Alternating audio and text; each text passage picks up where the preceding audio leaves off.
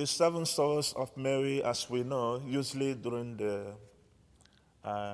Lenten period, some of the songs we sing on the way of the cross. The first one is, at the cross has the sun keeping, stood the mournful mother weeping, close to Jesus to the last. That is our Blessed Mother, though he was going through sorrows, torn apart, but he stood with Christ all the way to the cross, to the heart of Christ. Like I said in the beginning, yesterday was the triumph of the cross. And the cross, we know, is inevitable in human life. Cross or suffering is part of what makes us human. And Christ is the perfect image of man. One of the church documents, Gaudium et Spes, we say that Christ reveals man to man. And also Christ reveals God to man. Because the image that we are created in and the likeness, the image is already destroyed by original sin. But however, the likeness is redeemed when Christ is revealed as the perfect image or the icon, like the letter to the Hebrew we say, or St. Paul we say, the perfect icon of God. So in him, the fullness of revelation of God and the fullness of man, that is human person, is revealed. Now, in his likeness, we are called to see that suffering is what it means to be human, because he has revealed that everything is not just going to be smooth. But on the way to victory, we have crosses to carry. And today, the church intentionally puts our Blessed Mother as an example of those who imitate the likeness of God made man, that is Christ our Lord. With all the sorrows she bore, of course we know her life was not all sorrows. We have the Annunciation, we have the resurrection, and we have the Assumption and all of that. But in the midst of that, traditionally we have the seven sorrows. The first one we know when Simon, during the presentation of Christ in the temple, and Simon said, this child is destined to be for the rise and fall of many in Israel.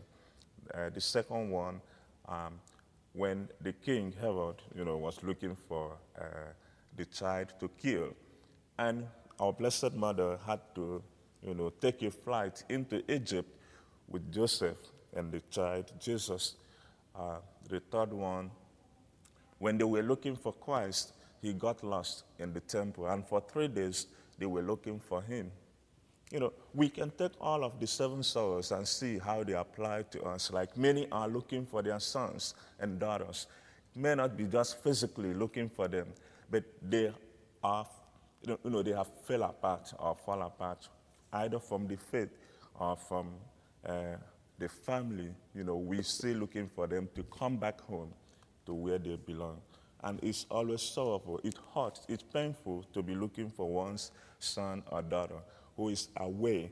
Just like the prodigal son in the Luke Gospel, chapter 15, some of our sons and daughters are in distant land, many places where they have discovered the isms of the present times. Many find pleasure in materialism or materials and pleasures of the world. So the loss of Christ was also part of the sorrow. The fourth one is Christ taking up the cross and our Blessed Mother meeting her on the way to the Calvary. Imagine, your son is on the way to be crucified. And the fifth one, the death and the crucifixion of Christ.